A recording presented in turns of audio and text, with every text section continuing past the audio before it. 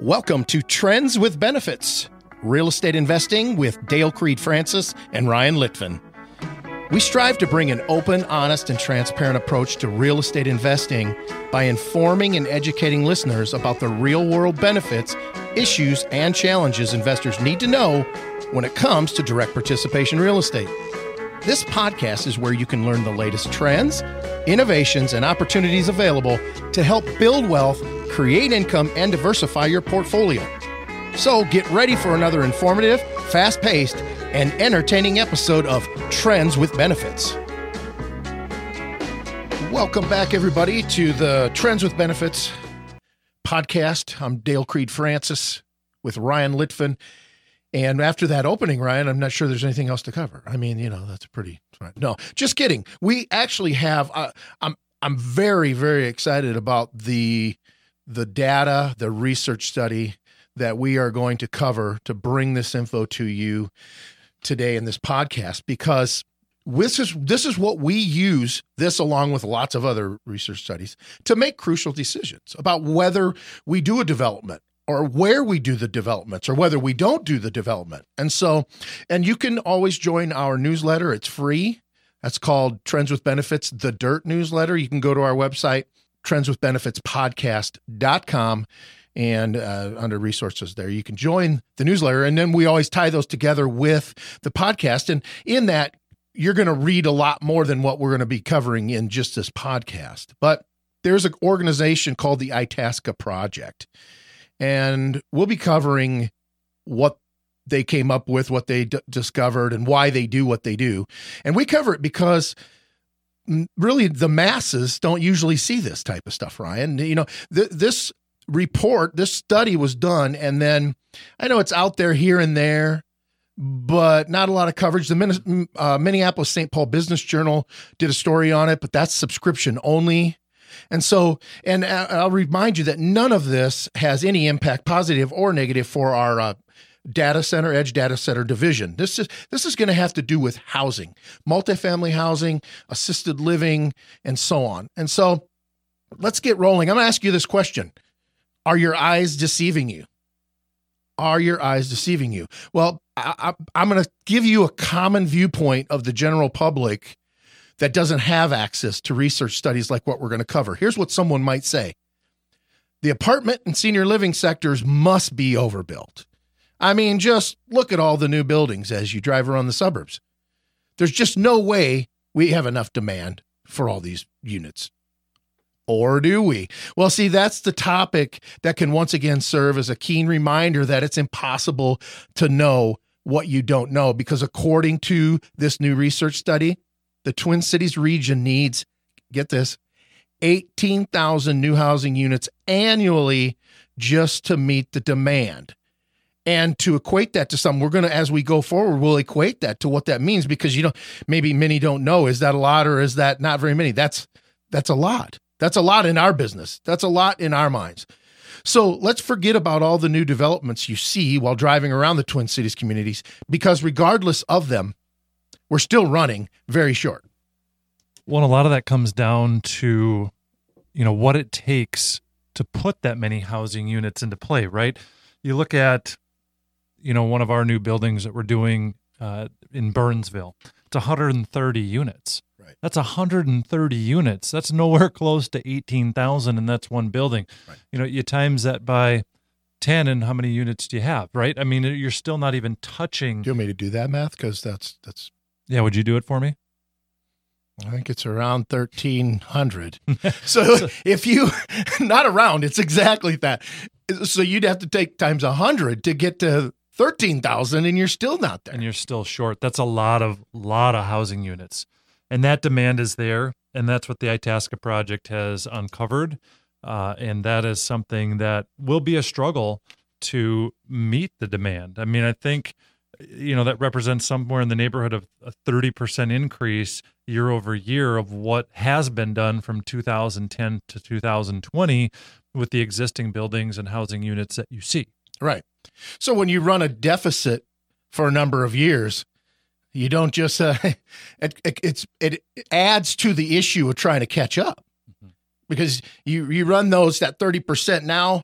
Now we're talking about needing to do just to catch up with that. Now you have to add to the new because of the ever increasing demand. And let me just explain for a second who the Itasca Project is so people know. It's a local organization that's comprised of over 70 Twin Cities business leaders, and they collaborate on solving regional issues. Its new report on metro area housing needs identifies strategies like public land acquisitions to lower the costs and increase housing production with a goal of creating 18,000 new units of housing annually in the region until at least 2030. Now, the co-chair for the Itasca's housing team, Colin Barr, said, as much as people might want to migrate to work for one of the great companies or businesses we have in the Minneapolis-St. Paul metro area, if they can't get housing, they're not going to come. Well, and therein lies the problem too, is what land, is available in the areas where people want to live. There's vacant land and there's land that can be developed, and we'll call it raw dirt, that is around the suburbs, but there's also a lot of underutilized or not utilized land that is going to be a collaborative effort between developers and cities to figure out where and what can be done together to help in each of these communities to meet that demand. So they're saying that the Itasca Project's housing team, with help from the Federal Reserve Bank of Minneapolis, set the goal of developing 18,000 new units of housing annually in the region from 2020 to 2030 to help solve the shortage. Now, let's compare that, because Twin Cities developers rarely hit that mark, and being in that business, we know that. According to the report, housing production from 2011 to 2018 fell far short of the 18,000 each year, back to the point of not only trying to keep up with your current new demand, but now making up for deficits. Well, it's going to take a collaborative effort of developers as well. We can't do that alone, and no one developer can alone, especially when you're evaluating and doing projects that, have the best chance for success and meet the metrics that each one has developed, each developer has developed internally, and what works for their model. And also, again, like I said it earlier, is working with the cities and really having a game plan and a team mindset going forward to do this. And that's, again, we're just talking about the Twin Cities market, which is our backyard. We're based in Eden Prairie. So it's exciting. It's a little daunting, but it's at the same time something that, we have to set out to accomplish and to help meet that demand, because that will help the state in general as well. Again, like Colin said, bring jobs here, people that want to move here, but they need the right housing options. Right. And we constantly get requests for us to develop in other areas.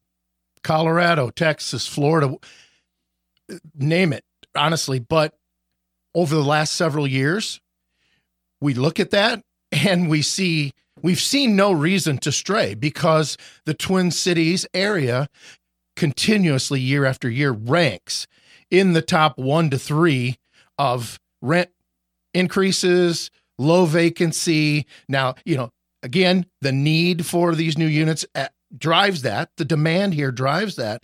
And so we look at this area and go, why would we leave it? And now a new study, another one comes out and says, look, you can continue to build and build and build, and this demand is here. It is. And I mean, the state's got a very historically low unemployment rate as it sits, and they need to continue to, to hire and to bring new employees. So again, providing that housing is something that that is important to the state. It's important to us.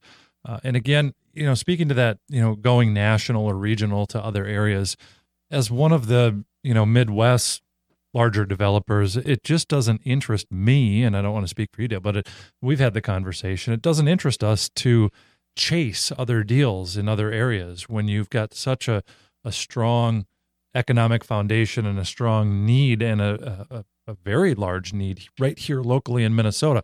And I grew up in Minnesota. I live in Minnesota, and I love Minnesota. It's important to me to do that work here and to help meet that demand here locally. If and when the need arises to do that, we of course will do that again because we've done it in the past.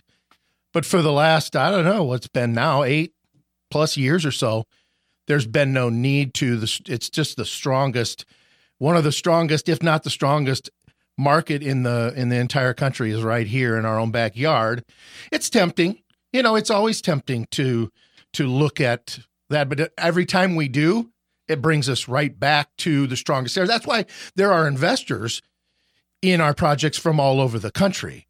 They might be in a strong market too, but to diversify for them, it looks good to go to an area as strong as the Twin Cities area. Well, and it's more tempting, I think, in January and February, right? Because then, we got to go explore other areas that are maybe warmer or, have green in the grass. But hey, that'll all change come March and right. April, right? Yeah, a couple more feet of melting snow, and it'll start being green again. So, But just think about this as a kind of a closing thought.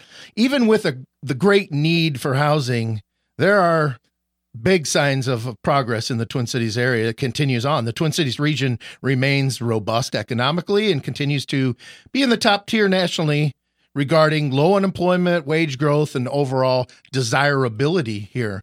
So we feel good about that. Now, if you want the written version of this podcast with more details, join our newsletter. It's called Trends with Benefits, The Dirt, and you can sign up for it at trendswithbenefitspodcast.com. I think you just join it under the resources. I should know this. Natalie, our producer, does all this stuff, sets us all up here, and then I'm not even giving out great directions. This is terrible of me. Sorry, Natalie. But go to the website. It's there. You can sign up there, or you can go to vincentre.com, look around there, learn about us, and under the resources there as well. I think you can join the newsletter. Couple other websites just to keep in mind where you can learn about us: RyanLitvin.com, DaleCreedFrancis.com. There you can learn about us in more detail and just keep up with us in general. So we look forward to having you join us on the next Trends with Benefits podcast. Take care till then. We look forward to talking to you soon. Learn more about Vincent Companies and the Trends with Benefits podcast at vincentre.com or trendswithbenefitspodcast.com. You can also give us a call at 612-424-8650 or submit questions at info@vincentre.com. And we really look forward to meeting you soon.